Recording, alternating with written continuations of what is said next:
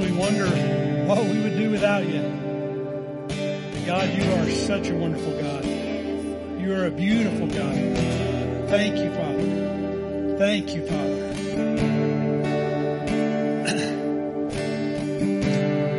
So as I was getting around this morning, I was just asking God, what do you want me to say? I don't know what to say. I get put up here and I don't know what to say. But the scripture came to me out of 2 Chronicles 16, verse 9. It says that the eyes of the Lord are running to and fro, searching for someone he can show himself strong. Would that be you? Would that be you? He's looking for somebody to show him. He's not looking for a strong person. He's looking for someone he can show himself strong. And once we, one of the things that my parents used to tell me when I was a kid is, you got to watch out who you hang out with. Because you hang out with someone for very long and you start acting like, you start conforming to them, right? And God is wanting to hang out with us. He's searching to and fro, to and fro, looking all around, seeing who he can show himself strong. Is that you today? Choose me, God. Choose me to show yourself strong. Choose me. Is that your cry today? Is that your desire? He wants to show himself strong to you.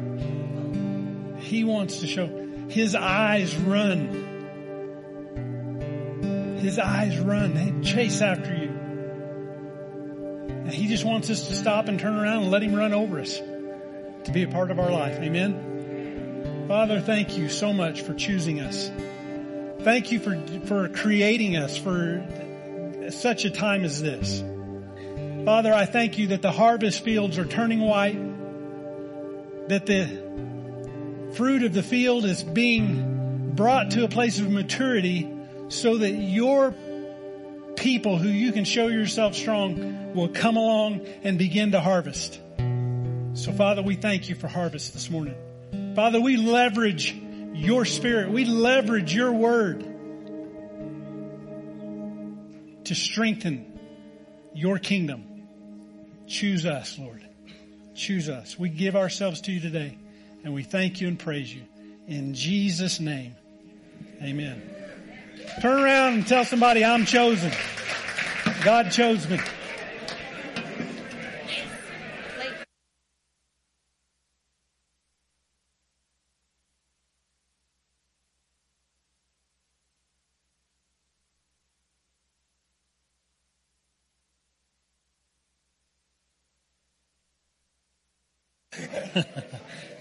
All right. Wow. Well, today's a good day, amen. So here's the deal. It's dark up here on the stage because technology went haywire this morning, and our guys are Kyle and Brad and Rhett and Josh and everybody are trying to pull things back together because the Rise broadband. I'll just say this is not a shout out to Rise because I'm really upset with them at this point. But I don't even, are we online this morning? Are we? Good deal. Well, hi Facebook. So we're just sorry these lights up here work off of the internet as well, work off a server, and apparently they're not working. But that is the only thing that's not working. And you don't have to look at me and all my beauty, because it's better. So it's like Moses when he came off the mountain with God, he's glowing and stuff like that, and people couldn't look at him. Well, this is the perfect time, right? So anyways, today is the beginning of the month, first service of the month.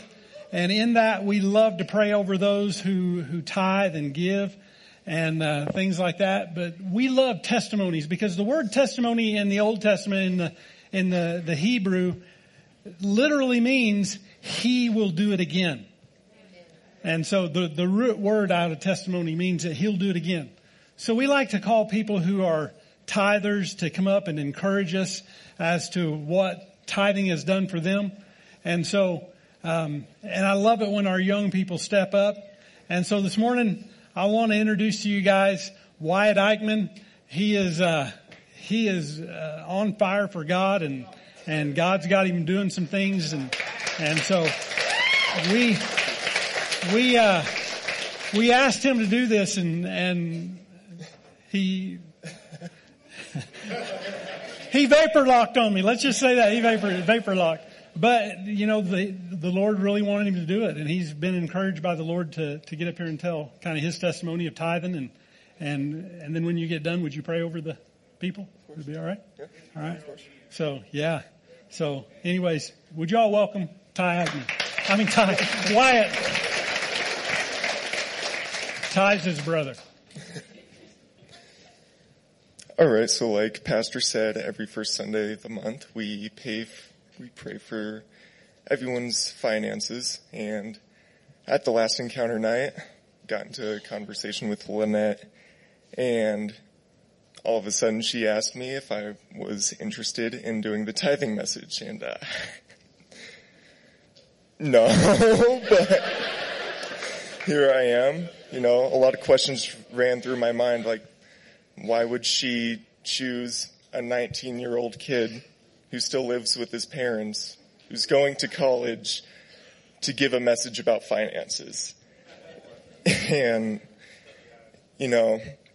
over time, God really revealed to me that I was hiding something that I needed to tell a lot of people about. And about that night, I didn't want to say no too fast. So she gave me some time to think about it. And by that night, I had an answer. So now I'm up here. So at the start of August, I enrolled in Ames Community College at Greeley. And for the first semester, it was going to be about $18,000 for the entire semester. And I didn't have that kind of money, so I just was going to do what every other college kid was going to do and take out a loan for college. But then God really got on me and was telling me, why aren't you trusting me? Why are you just putting your own trust into the bank and into the government and not trusting me at all with what I'm going to do with you? In Romans 12:2, it says, do not be conformed to the thinking of this world, but be transformed by the renewing of your mind. And in Matthew 6:26 through 27, it says, look at the birds. Does God not give them everything they need for their entire life? Are we, the ones who are designed to have a personal connection with God, more valuable than the birds? And after all of this, I chose to take a leap of faith and trust God. And I started receiving scholarships that I thought I would never receive. During this time, I still continued to tithe as an act of faith and to honor God. And tithing isn't about God needing money. It's never been about that. It's about us putting Him first with our finances. And before I ever knew it, I was making my last payment at the beginning of November. And God had done it. God had done it in less than 3.5 months. Leading up to the second semester, it was going to be around the same amount. And I fell back into my old mindset. Although God did help me become debt-free and stay debt-free, the first semester was still very financially challenging. And again, I was totally going to take out a loan for this semester. But then God got on me again and said, why aren't you trusting me? Why are you stressing about your finances when you made me first in your life? So I decided to trust Him again, and He provided once again. It ended up being a lot less, costing me a lot less for this semester than it did the previous, and I'm very thankful for that. And I'm here to stand today that I'm completely debt-free for the first year of college.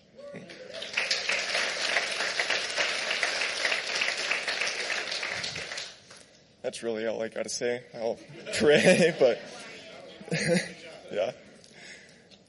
Pastor said, blessed are those who are short-winded. So I'll pray. God, I pray that my testimony encouraged and empowered those who listened. Thank you for blessing your children when they choose to come to you and put their faith in your mighty power. Thank you, God, for making a way when there seems to be no way. In your heavenly name, amen.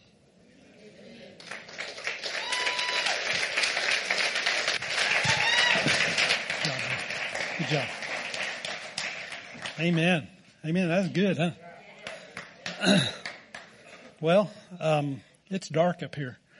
Do you mind if I come down on the floor? Is that all right? Would you grab that for me? Come on down. I'm the next contestant. All right. Good deal. Well, man, such a good testimony. Can you all see me a little bit better now?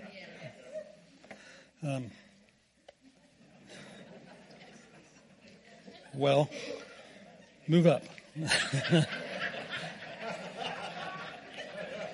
I heard that.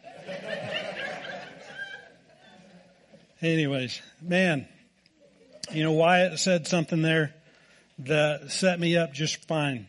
Was if you have your Bibles, go to Romans chapter 12. And it's good to see you all this morning. Even in the midst of all the chaos that's been going on this morning, the enemy does not want this church to get ahead, because he's throwing everything possible at us in the form of technology. You don't realize how much you rely and lean into technology until you don't have it. And so, anyways, we're going old school today. So not quite, no microphone or anything like that. So I am thankful that that's up and going. Amen. So, Romans chapter 12, and we started a kind of a series last week, and I'll finish it up next week. But here in Romans chapter 12, this seems to be the kind of the text of what this series is about. And so we've been talking about transformation, and I've been talking a lot about transformation, because I love that piece of the puzzle, because that piece of the puzzle, transformation, is something that we cannot do. We can't make it happen.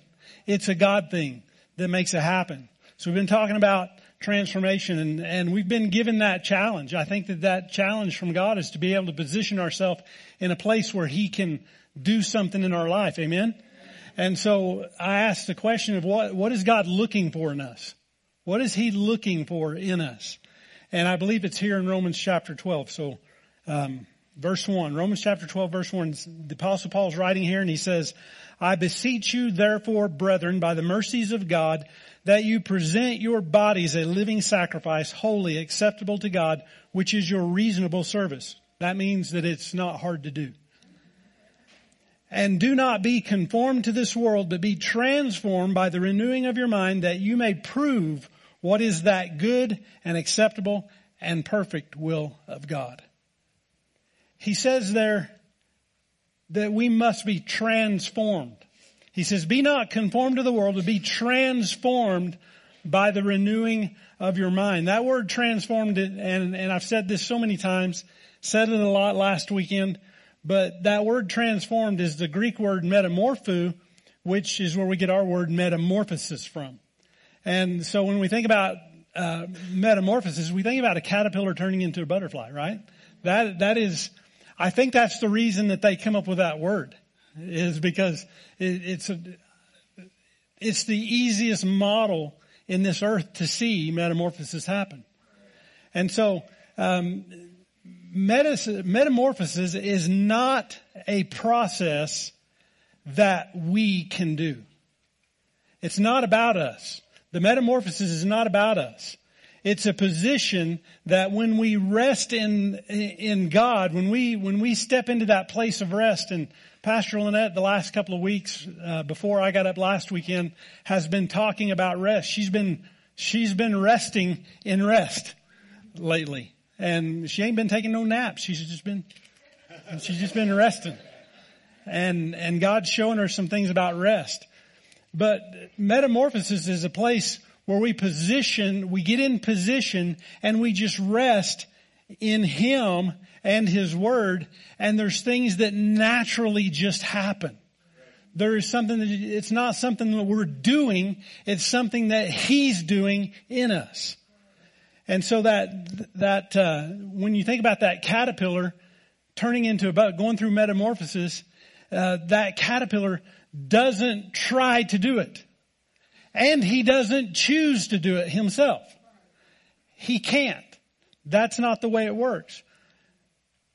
Because transformation is about positioning, and the caterpillar climbs up the tree, finds the branch he likes, goes out on the branch, positions himself, and he just goes to sleep. And the thing that God does with that caterpillar it's a God process. It's a God process. He trusts, even though he don't know, he trusts in what God is doing. That he trusts in the nature of His purpose. And he can't, once the process starts, he can't stop it. There's nothing you can do to start it, and there's nothing you can do to stop it. Because God is in control. God is, that's what's taking place. The God part of the process. That's transformation. It's that part of humanity. It's that part that humanity cannot do. It's all God. Science can't explain what happens to a caterpillar when it goes through that. I heard one guy talking about it, and he says, well, inside that chrysalis that caterpillar's in, it just turns to mush. Everything turns to mush. It's just a liquid on the inside, and then God begins to form it in His hands inside that chrysalis. That's the beauty of transformation. Because once we go through that transformation, now we can be conformed. Be not conformed to this world, but be transformed by the renewing of your mind, right? And when we start renewing our mind and start that process of transformation, that's where it begins to turn us into the thing that we're supposed to be. And what are we supposed to be? Romans 8:29. I believe it's 8:29. I got way ahead of myself on that one. But it says that we are to be conformed to the image of Jesus Christ. The image of God's Son. That's what it's all about. See, we can work conformity. We can work that. I mean, all you got to do is go buy the right hat, the right pair of boots, the right dress, the right shoes. We can do that to conform to something. My wife has got me into my new guilty pleasure, and it's called $1 Million Listing. We watch $1 Million Listing. I like to see those big houses out in California that are multi-million-dollar homes and things like that. I don't dream to be there. I don't want to be there. But I've got into this guilty pleasure. And so what I've noticed, what I told Lynette the other day, I said, what's the deal with these upper class ladies in the middle of hot summertime California putting like blazers and dress coats on their shoulders? They wear these dress coats, but they wear it on their shoulders. And they walk around with this thing on their shoulder. They can't move their hands out because they'll knock the coat off. But this new fashion statement, I said, what is this deal? And she goes, well, it's a new thing that they're doing in California, in Hollywood. And so I said, I think that's kind of stupid looking.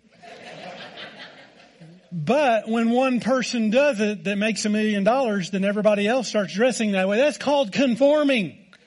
It's conforming. We don't need to be conformed except to the image of Jesus Christ, and that can only come through transformation. Amen? So what would it be like if a caterpillar climbs up the tree and he says, you know what? I'm gonna staple some wings on myself, and I'm just gonna sit out here in this branch and play like a butterfly. I don't care what you do, that caterpillar's not gonna fly anywhere. Just because he has wings on and he looks like a butterfly doesn't make him a butterfly. Amen? So I was thinking about that. I mean, he can identify as a butterfly. I got my wings on, I identify as a butterfly. That still don't make him a butterfly. So I was thinking about this, and I thought, well, what is the purpose of a butterfly? The purpose of a butterfly is to pollinate. So he flutters around, getting on the plants and flowers and things like that, taking them elsewhere, pollinating things kind of like a bee does. That's the purpose of a butterfly. And people love that, especially farmers and things like that. They love that because that's where the pollination happens. That's where increase happens. Amen? But what is the purpose of a caterpillar? Nothing. There is no purpose at the caterpillar. As a matter of fact, the caterpillar is almost hated because it eats the crops. It eats the leaves. It eats the flowers. But if we don't let them go through the natural process of transformation, their purpose, the caterpillar's purpose, is to become a butterfly at some point. Other than that, they have no purpose. But when they go through the process, then the purpose becomes evident. The purpose is a good thing. Amen? So when we read this scripture in Romans chapter 12, I said it last week, it's almost like a competition for identity. Being conformed to the world will always deceive our thinking into thinking we're something we're not. That's what being conformed to the world is. It's if I put my coat over my shoulders and walk around, I'll sell $1 million homes. No, you just put your coat on your shoulders is all you've done. Bless their heart. Because transformation is the thing we need. So not conformed to the world, but being transformed. Being transformed is key to renewing our thinking, and it's not a task. See, when we read the Word, it shouldn't be, when we read the Bible, it shouldn't be something that we do in order to gain brownie points with God. It's not something we do. It's not a job we do. It's not a task. It's not something that is a chore or work. If you're reading the Bible for work, watch out, you'll be a pastor. No, I'm kidding. If you're reading the Bible out of being a task, it ain't gonna show up nothing on the inside of you. You got to read it because you want to be with Him. See, that's the goal of our identity. Transformation is the goal of our identity because God wants us to be transformed by the renewing of our mind so that we'll be conformed to the image of His Son. And that is the goal. Being made into the image and likeness of God. Well, I thought we were. Well, we were, kinda. Because Adam was made in the image and likeness of God, right? And we're from Adam. Every one of us are from Adam somewhere down the line. But Adam lost some things in the garden. And when he lost those things in the garden, that means that now we have to be transformed by the renewing of our mind in order to get those things back into us. So that when God comes back to get His church, He said He knows who the church is. Because we look like Jesus. We're to look like the image of His Son. So why is God so concerned about our transformation? Because He needs to recover. God needs to recover the fullness of what Adam and Eve lost in the Garden of Eden.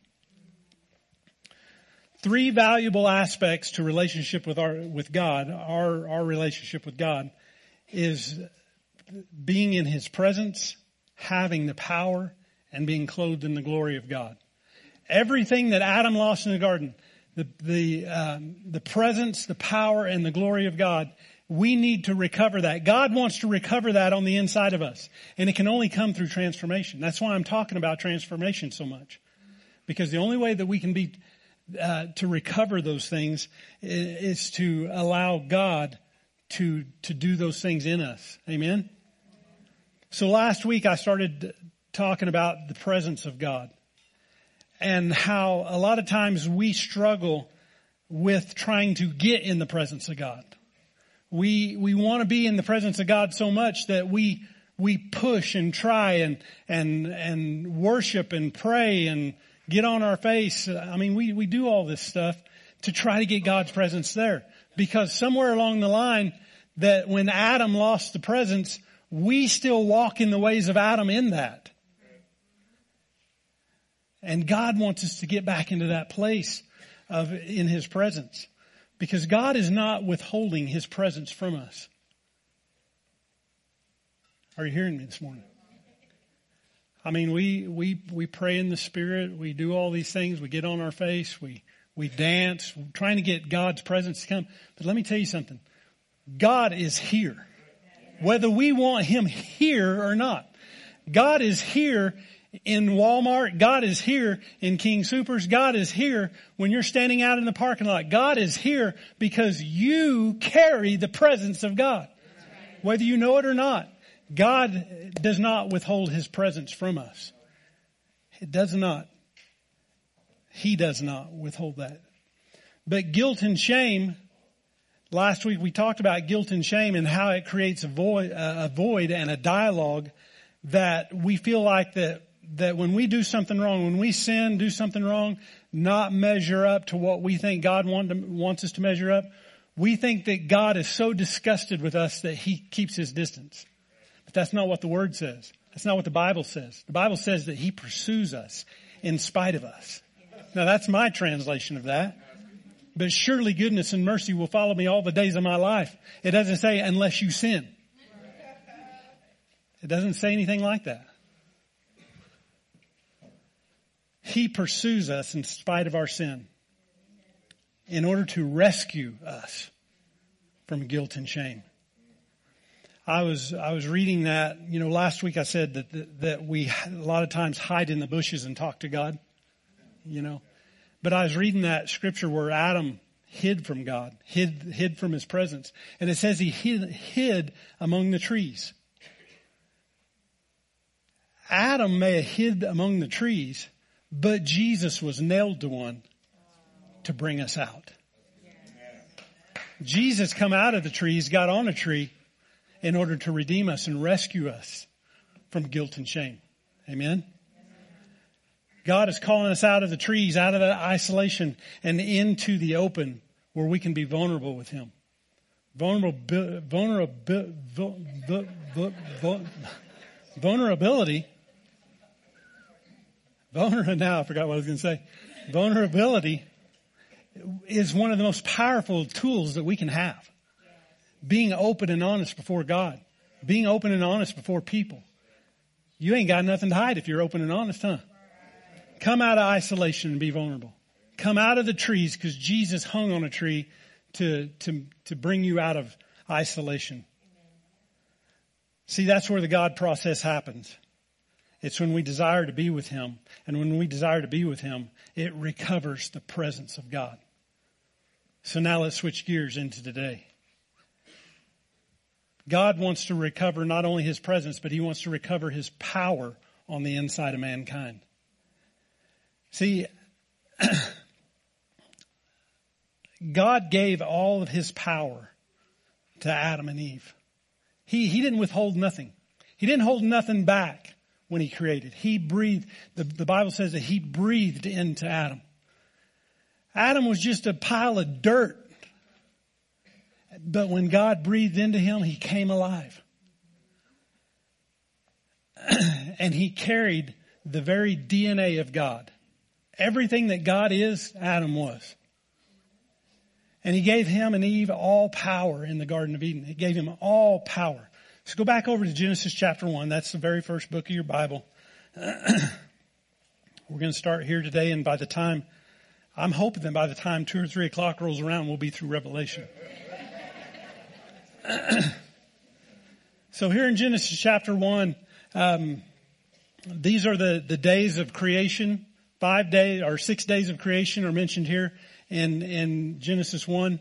And the verses 1 through 25 is the first 5 days. It was intricately detailed of what God wanted to make and wanted his people to step in this world. Amen. So here, I want to read the scriptures here, starting at verse 26. I'm going to go through 31. New King James says this: Then God said, let us make man in our image according to our likeness. Let them have dominion over the fish of the sea, over the birds of the air,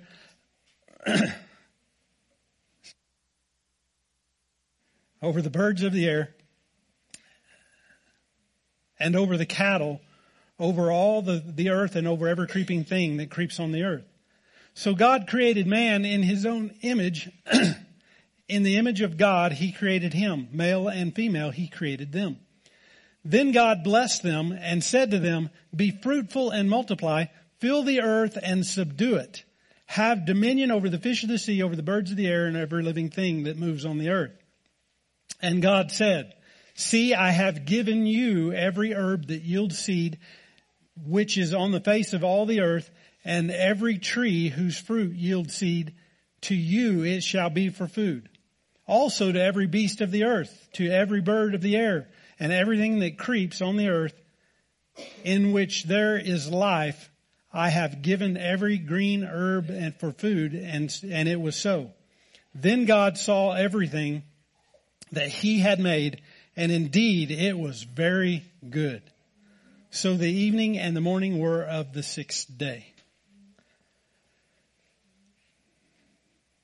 Now what God told him to do, he said, let us make man in our image. So Adam, when he made Adam looked like God. He looked like God. He acted like God. He talked like God because he was from God. Amen? He had everything, the whole DNA that God is. He had that. It was perfect. He was in perfection.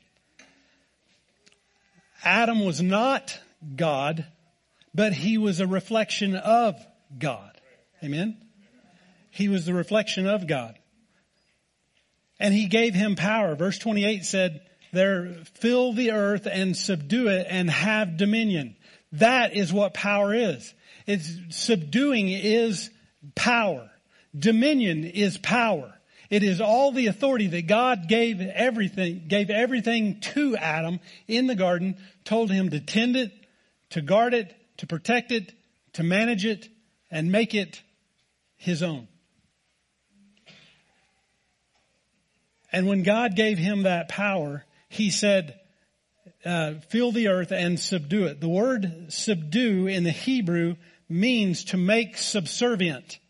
Subservient. How many of you used that word this week? Me too.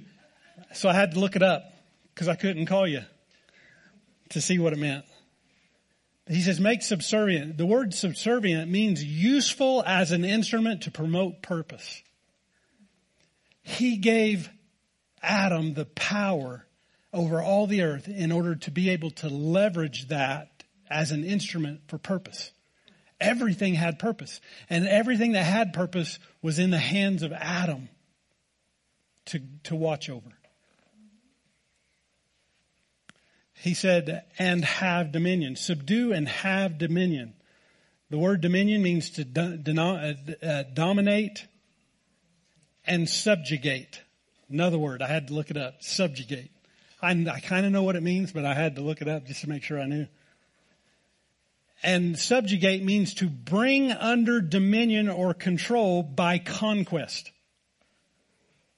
By conquest. Bring it under control by conquest. In other words, you're going to be challenged with everything that you have to do on this earth. It's going to challenge you. I mean, look at the technology messed up in our church. We had a team of warriors going after fixing this thing. To have power and to dominate this thing. And that's what God gave to Adam. To dominate. To control by conquest. In other words, Adam had the power of an army on the inside of him. It wasn't just him alone. It wasn't just him and Eve alone doing this. Even though there was nobody else there, he's not fighting against anybody. He's fighting for having dominion in himself. Amen? The definition of subjugate means to make someone or something subordinate to. To be put under a yoke. It's the picture of a yoke. A yoke, putting two donkeys together, two horses together, that one can't do more than the other, but them together multiplies the power, multiplies everything. And he told Adam, he said, look, I need you to tend to this garden. I need you to subdue and dominate. I love what my coach at the gym says. He says, on Friday, he says, dominate the weekend. Dominate the weekend. You've come here and you've given yourself out of yourself, and now you have the power to dominate the weekend. Don't let anything dominate you. You dominate it. Amen. Have dominion. Adam had the power of an army on the inside of him. Adam and Eve both had power over everything. They had power over the plants, the trees, the animals, the birds. They even had power over the creeps. Did you catch that? Creeps. He says you have power over every creeping thing. You have power over creeps.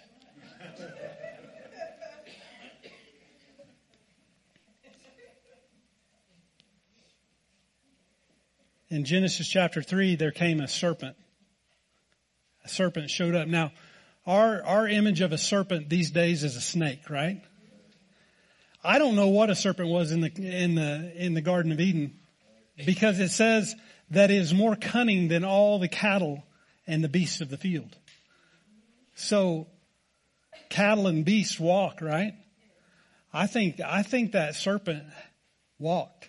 I think it's more of a lizard-looking thing than a snake-looking thing. But the lizard was smart compared to the serpent, because the lizard didn't say anything, and he still has his legs. But the serpent said, and God told the serpent, you're going to crawl on your belly for the rest of your life. He says, off with your legs. Now eat the dust, sucker. I have likened myself to Moses. Because when God was showing him that this staff, he said, throw your staff down. It turned into a snake, and it says Moses fled.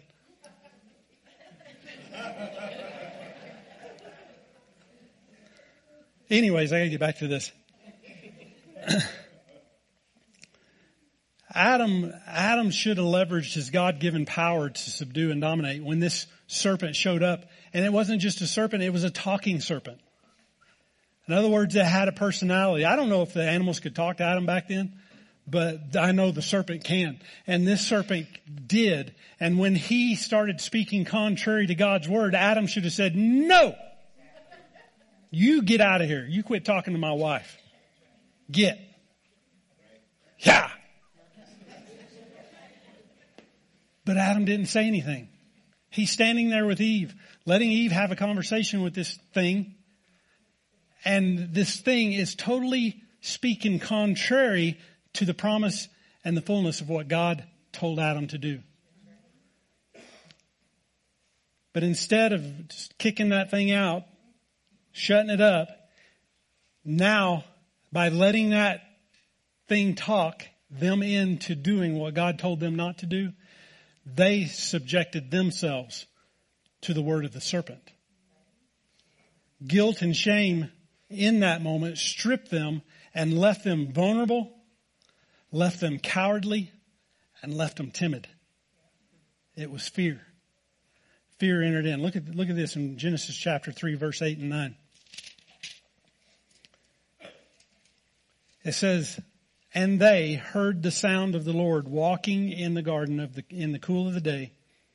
And Adam and his wife hid themselves from the presence of the Lord among the trees of the garden. Then the Lord God called to Adam and said to him, where are you? I should have included verse 10 in there. I didn't. But this is what verse 10 says. So Adam said, I heard your voice in the garden, and I was afraid because I was naked and I hid myself. He said, I was afraid. He said, I was naked and afraid. Sounds like a good TV show to watch sometime. He says, I was afraid. I was afraid. Fear entered in. Fear had never been in the garden. And in that moment, the moment that he subjected himself, when they subjected themselves to what the enemy said, they became enslaved to fear.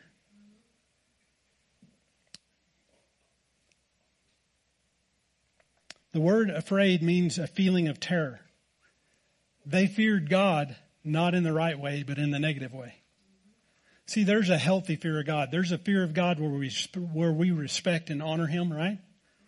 That's a healthy fear of God. But an unhealthy fear of God is thinking that God, when you sin, God's going to kill you. Have you ever been there? I have. I thought, in this that I'm walking in this guilt and shame, in this sin that I have opened the door to, I'll be surprised if I make it home, somebody don't cross that yellow line into my lane. Because what good am I? I mean, that's the stinking behind the trees dialogue that we come up with. But God ain't looking to kill us. He's looking to rescue us. He knows we need rescue. Amen? It's that feeling of terror. In verse 5 of that same chapter, in verse 5 it says, for God knows that in the day that you eat, this is the serpent talking, God knows that in the day you eat of it, the tree, your eyes will be opened and you will be like God, knowing good and evil. Guys, they were already like God. They knew all the goodness of God. They didn't need to know evil. There was no evil. They didn't need to know it. But the minute they knew evil, it became more weighty than the goodness of God. It was bigger. The fear, the timidity, the no confidence was bigger in their eyes than the goodness of God. The evil was bigger. Let me tell you something today. If you feel like the evil in your life or evil around you is bigger than God, you don't know how big God is. We need a transformed mind in that. I loved it when my kids watched the VeggieTales when they were little. There was one VeggieTale that I remember, God is bigger than the boogeyman. And that song goes off in my head when I think about that. God's bigger. God's bigger. I love what Bill Johnson says. He says, in the Old Testament, if someone prayed for a person with leprosy, with leprosy, we couldn't get near them because it might get on us. But in the New Testament, Jesus prayed for those with leprosy, and what He had got on them.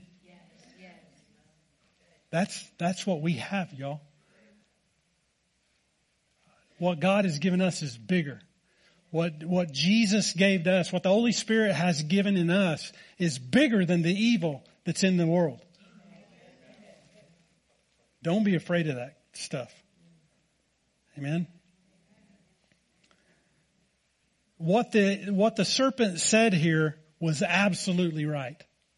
That you will know good and evil. And since that day, good and evil have been a part of our life.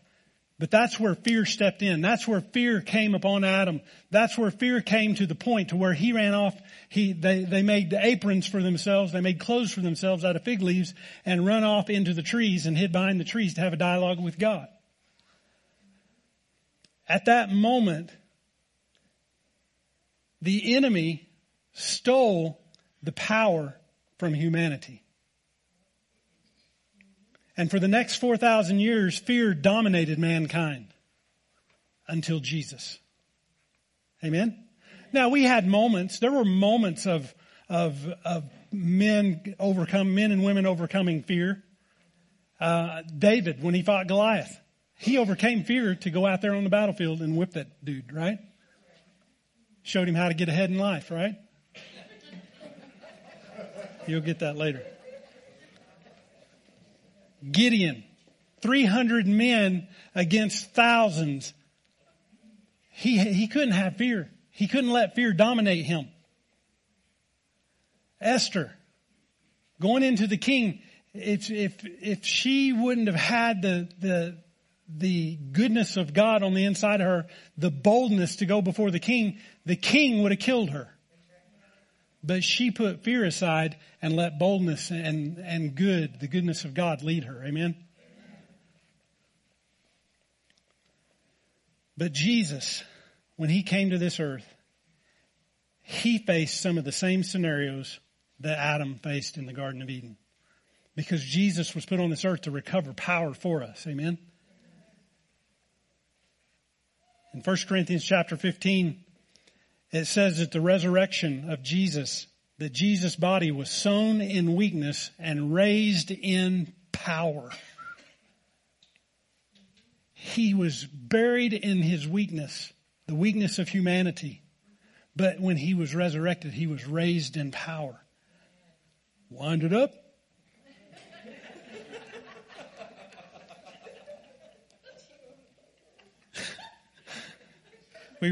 We were having dinner last night with Rhett and Lacey. And Rhett says, Dad, I'll give you $5 if in your sermon tomorrow you go wind it up. I just got $5 richer. And I'll tithe my nickel at the door.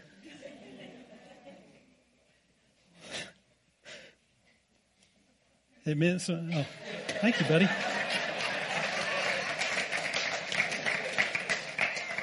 Got me a bookmark now.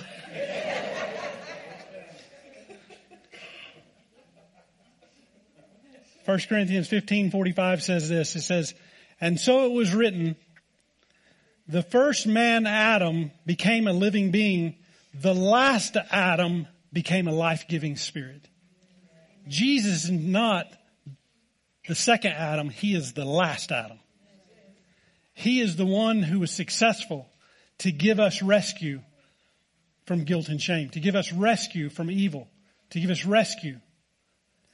And that's what Jesus went to the cross for. See, his resurrection was the seal of recovered power. When he come up out of that grave, it for every one of us, if we'll just push ourselves into the resurrection, if we'll understand what the resurrection was about, his resurrection, even though he was sown in weakness, now he's resurrected in power. He gives us that same power when we give ourselves to transformation by the renewing of our mind. And we understand what he did. He's a life-giving spirit, not just a living being. So last week I talked about 3 areas of undoing that Adam and Eve lost in the Garden of Eden, or when they sinned. And when they sinned, what 3 things I saw was that Eve looked at that tree after the serpent told her about it. She looked at the tree and saw that it was good for food, pleasant to the eye, and desirable to make one wise. How Satan begins to subdue us in the New Testament. 1 John 2 says it's through the lust of the flesh, lust of the eyes, and the pride of life. That was the same scenario that Adam and Eve had in the garden, right? So let's move over to Matthew chapter 4. Matthew chapter 4. Are you all getting anything out of this yet? Here in Matthew chapter 4, Jesus was 30 years old. He had just entered into ministry. I mean, he's been a man of God his whole life, and been a great kid. I would have hated to be Jesus' brother, James or something like that. Going, man, you're so perfect all the time. How come Jesus don't get in trouble? You know, how come I keep screwing up and he don't? Y'all like Jesus more. That's something my kids fight about. You know, you like Riata more. You like Rhett more. You're right.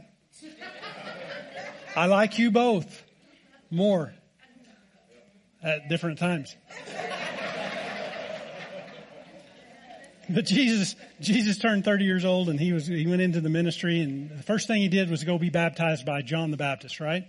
He goes to be baptized by John the Baptist, and then as he comes up out of the water, God speaks out of heaven, speaks his identity. He says, "This is my son. This is not Mary and Joseph's son. This is my son in whom I'm well pleased." God spoke his identity. And while Jesus was still wet, while he was still dripping, and he come out of that Jordan River, he comes out, and the Bible says the Holy Spirit led him into the wilderness to be tempted by Satan. I mean, in one shot. I mean, he goes down, comes up, gets a new identity, and walks out into the wilderness to be tempted by the devil. Here's what I want you to understand. Temptation is not wrong unless you give into it. Matthew chapter 4, verse 1. It says, "Then Jesus was led up by the Spirit into the wilderness to be tempted by the devil. And when he had fasted 40 days and 40 nights, afterward he was hungry." Duh. I mean, 10-day fast, 21-day fast. Even with food, I'm hungry at the end of that, you know. 40 days and 40 nights, he's hungry. Verse 3. "And when the tempter came to him, he said, 'If you are the Son of God, command these stones to become bread.' But Jesus answered and said, 'It is written, man shall not live by bread alone, but by every word that proceeds from the mouth of God.'" The challenge came at Jesus in his weakest moment up to that point. His weakest moment, 40 days, 40 nights without food. He's hungry. His belly's growling. Things are talking on the inside of him. And I'm sure he's probably, in his humanity, he's pretty miserable. But then the serpent came. Not in the form of a serpent, but the same spirit that was in the serpent came. It was the devil. And he said, "Hey, you're hungry. How'd you like these stones to become bread? Why don't you, if you're really the Son of God, you'll speak to them. If you're really," you know what he did? He challenged his identity. That's right. He challenged his identity. He says, "If you're really the Son of God, if you really are, turn those stones into bread and have a feast." And Jesus said, "It is written." It is written. Do you know why he said it is written? Because he was transformed by the renewing of his mind. When he knows the Word of God, he can say, "It is written." See, that same army that was on the inside of Adam was on the inside of Jesus. And he could overcome it by conquest because he knew the Word of God. He knew what God said about that. What would have happened to Jesus if he would have turned stones into bread and ate bread right there on the spot? 40 days and 40 nights without food would have killed him. That's exactly what the devil wanted to do. He wanted him to die. Jesus countered the enemy. He countered him with power. And you know what his power was? It is written. It is written. That was the lust of the flesh. The temptation of the lust of the flesh. Look at verse 5. "Then the devil took him up into the holy city, set him on the pinnacle of the tip-top of the temple, tip-top place of the temple, and said to him, 'If you are the Son of God, throw yourself down, for it is written, he shall give his angels charge over you, and in their hands they shall bear you up, lest you dash your foot against a stone.' And Jesus said to him, 'It is written again, you shall not tempt the Lord your God.'" He said, "I'm not going to do it, devil. I'm not going to throw myself off. I'm not going to, even though you've spoken to me the word of God." See, the devil heard what he said, "It is written." And the devil says, "Well, you know it's written." And he absolutely said correct things. What the devil was trying to do is challenge Jesus in his relationship with God. And when he said that, when he brought a manipulation to God's word, even though it was God's word, even though it was in Psalms, God's word, even though he manipulated it, he was trying to get Jesus to give in to the pride of life. And he challenged his identity again, but Jesus comes back and he counters with power. And he said, it is written again. Again. Jesus wasn't trying to do anything that was outside his wheelhouse. He wasn't doing anything outside of his wheelhouse. All he knew is it is written. Can I let you in on a secret? That's all you have to do. It is written. When there's temptation that comes and tries to get us over into that place of giving ourselves, subjecting ourselves, slavery to sin, slavery to fear, when we get into that place, all we've got to do is say it is written and quote the word of God against it. But you have to be transformed by the renewing of your mind to know how to do that. Right? That's why it's so important to be transformed. It's Matthew chapter 4. Let's go on verse 8. It says, again, the devil took him up on an exceedingly high mountain and showed him all the kingdoms of the world and their glory. And he said to him, all these things I will give you if you fall down and worship me. Then Jesus said to him, away with you, Satan, for it is written, you shall worship the Lord your God, and him only shall you serve. That right there was the false information that the enemy gave him, that Satan gave him from looking down on everything in the world, all the riches, all the fame, everything that the world had to offer. And he said, if you fall down and worship me, I'll give all these to you. Did you know that he had those things? He had possession of those things. Adam gave the enemy possession of the earth.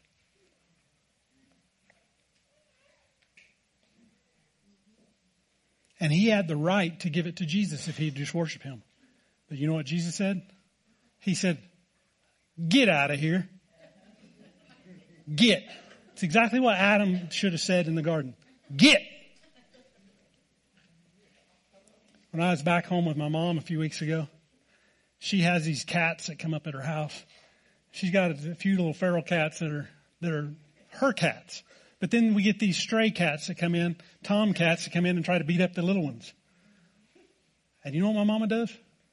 She sees that gray and white cat out there and she gets up and she walks over, opens that door and says, you get! It's gone. That's all the enemy is. That's all he is. That's why some people don't like cats. They think it's a serpent with 4 legs.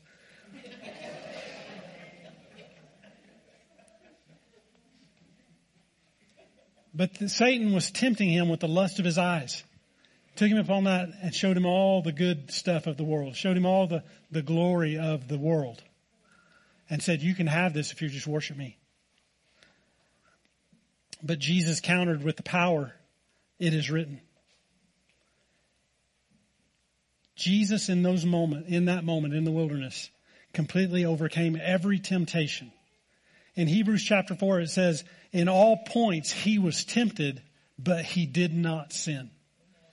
In all points, he's tempted as we are, but he did not sin.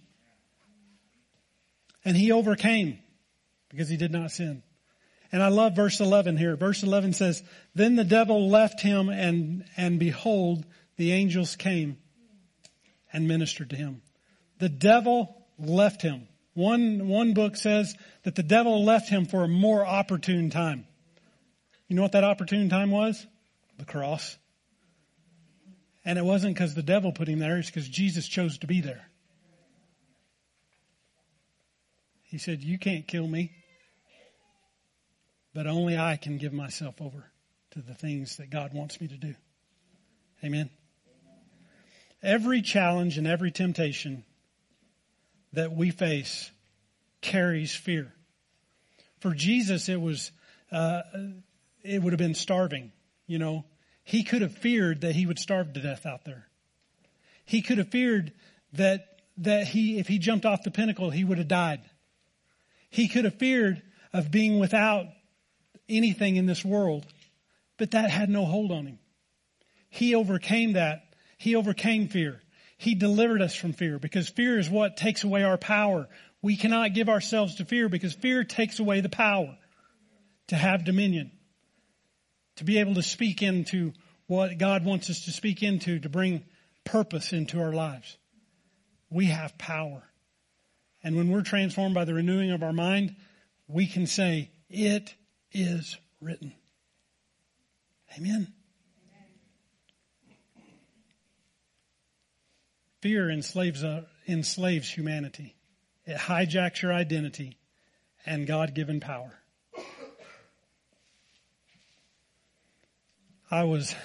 Friday afternoon, I was standing in the kitchen. I was talking to Rhett and Lynette about what I was talking about this weekend. And Rhett says, Daddy. He calls me Daddy. I like being called Daddy. He says, Daddy. He says, you need to go listen to We're No Longer Slaves of Fear. No Longer Slaves by the Helzers, right? Jonathan David and Melissa Helzer. But we know that song, right? We're no longer slaves of fear, but we are a child of God, right? So I went downstairs into my office and got on my knees and I turned that on. And I just let it play. Because I'm tired of being a slave to fear. I'm tired of being a slave to what the enemy wants me to carry and feel like that I don't have the confidence to be what he's called me to be. I'm no longer a slave to fear. You're no longer a slave to fear. You have a better future than what the enemy wants to give you. Because when we see fear for what it is, we can be free from fear. Amen? 2 Timothy chapter 1 verse 7 says, For God has not given us a spirit of fear, but of power and of love and a sound mind. He's not given us a spirit of fear. That word fear means timidity, cowardice. We're no longer slaves of that. Because God never gave that to us. The enemy gave that to us. We picked it up. Adam picked it up in the garden when he sinned.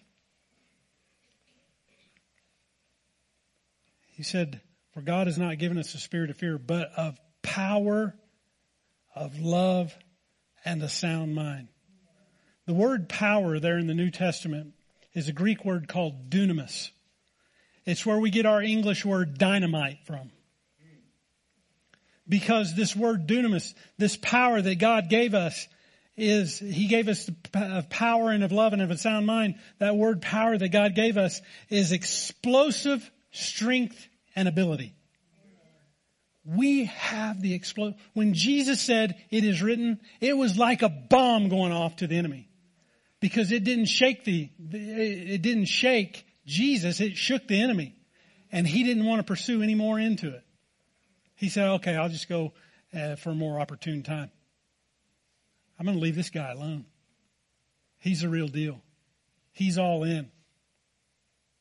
Amen? It was through that, what Jesus did going to the cross, his resurrection recovered the power for us. He confidently handled every temptation with the power of it is written. It is written. Jesus positioned himself in that time. And he wants us to position ourselves. Today is a day to position yourself. To get in that place, position yourself, and trust the God process. Just as it is for the caterpillar, when he goes and he gets in that place on that branch, and he settles down into that cocoon, that chrysalis, to let God have his way with the transformation. And that's what we need to do.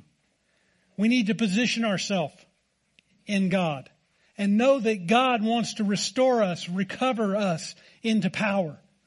And it's in that place that we just got to let God do what God does. Read the Word, pray, worship. That's great. But in that, it's not about you making it happen. It's about Him, His process happening. And giving ourselves to that. Jesus positioned Himself. He trusted God. And He recovered the power that God gave Adam. He recovered the authority. He recovered the ability to dominate and subdue in this earth. God has never given us the dominion over each other. So we don't have the right to dominate one another.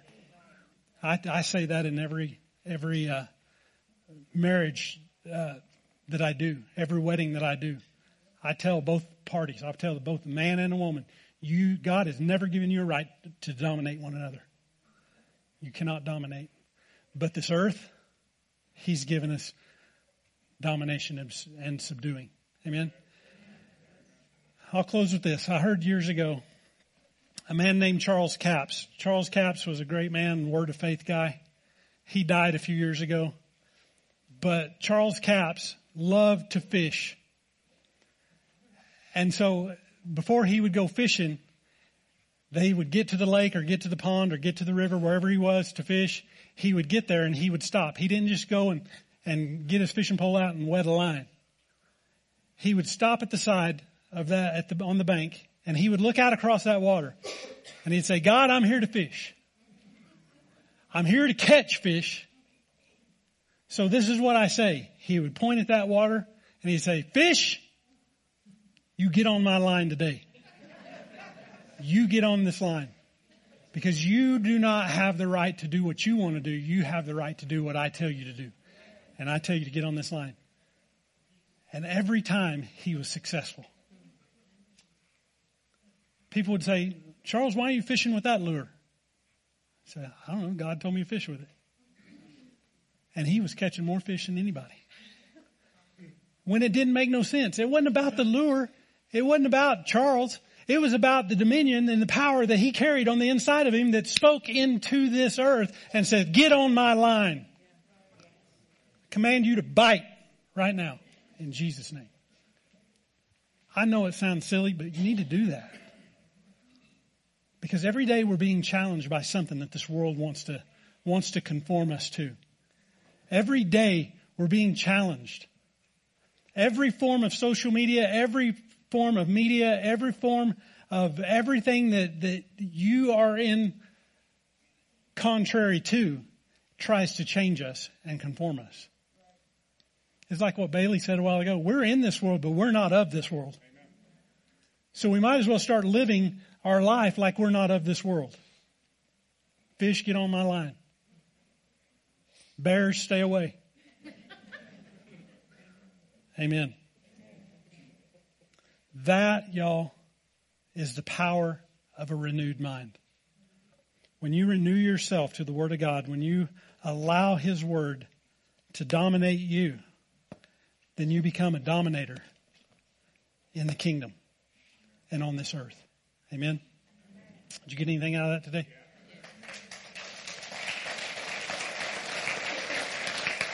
Well, next week I'll get up here and I'll finish this out. I think it's going to be really good. I think. Still working on it. It's going to be really good. So with that, I want to pray over you guys. Heavenly Father, I thank you so much for this day. I thank you for this time we have together. God, and I thank you for your word. I thank you that when we come to church, we don't come to church as a task. We come to church just to be in your presence. We're pursuing you as you pursue us. We have our minds set to hear what you want to do in this place every week. God, we're positioning ourselves in order for you to transform our minds in Jesus' name. Father, I thank you so much that when we do that, we get to see the realness of who you are. And you sent your only Son. You gave us your only Son, Jesus, to die on a cross for our sin. To die on the cross to rescue us from sin. To rescue us from what Adam lost. And to transform us into the image of Jesus. Because when we do, and when we be who Jesus is, that God, you recognize him, but you recognize us because we look like him. So Father, I pray for anyone who has never stepped into that, never stepped into Christianity, never stepped into never stepped into being a Christ follower. Father, and I pray right now that their hearts would be moved and motivated toward salvation. What Jesus did on the cross, what Jesus came and recovered and rescued us from and recovered us for is to be obtained today, to be appropriated today. And we can only appropriate that and have the authority to appropriate that when we say, Jesus, I give you my life. So if you're in this room today, or you're watching by podcast or on the platforms we use for video, if you've never said, Jesus, I give you my life, you need to do that today. You need to do that. Jesus, I give you my life. And when you do that, Jesus says, I give you my life too. Let's do this. Maybe say, well, Pastor, what does that mean? What does that mean? I don't know. That just means that now Jesus has a free path into us to transform us into who he is. So if you said that this morning, Jesus, I give you my life. If you said that for the very first time, would you raise your hand? Is there anybody like that? You said that for the very first time today. Awesome. Maybe you've walked with Jesus for a long time and you haven't been walking the way that you should be walking. And today you want to turn and get back into him. All you got to say is, Jesus, I give you my life. I'm sorry I took it away. I'm sorry I separated from you. But today I give you my life. Is there anybody like that you want to rededicate yourself this morning? Anybody like that? Would you raise your hand? Gotcha. Anybody else? Yeah, I got you. Good. So good. Thank you, Father. Father, I thank you for these that have said, I give you my life again. Father, you don't care if it's the first time that we're doing it or the 101st time that we're doing it. You always say the same thing. I got you. Let me show you what I can do. Let me show you what life is in the right place. Father, I thank you and I praise you for all that you do and all that you are. Continue to use us for purpose as we continue to pursue your presence and pursue your power. In Jesus' name, amen.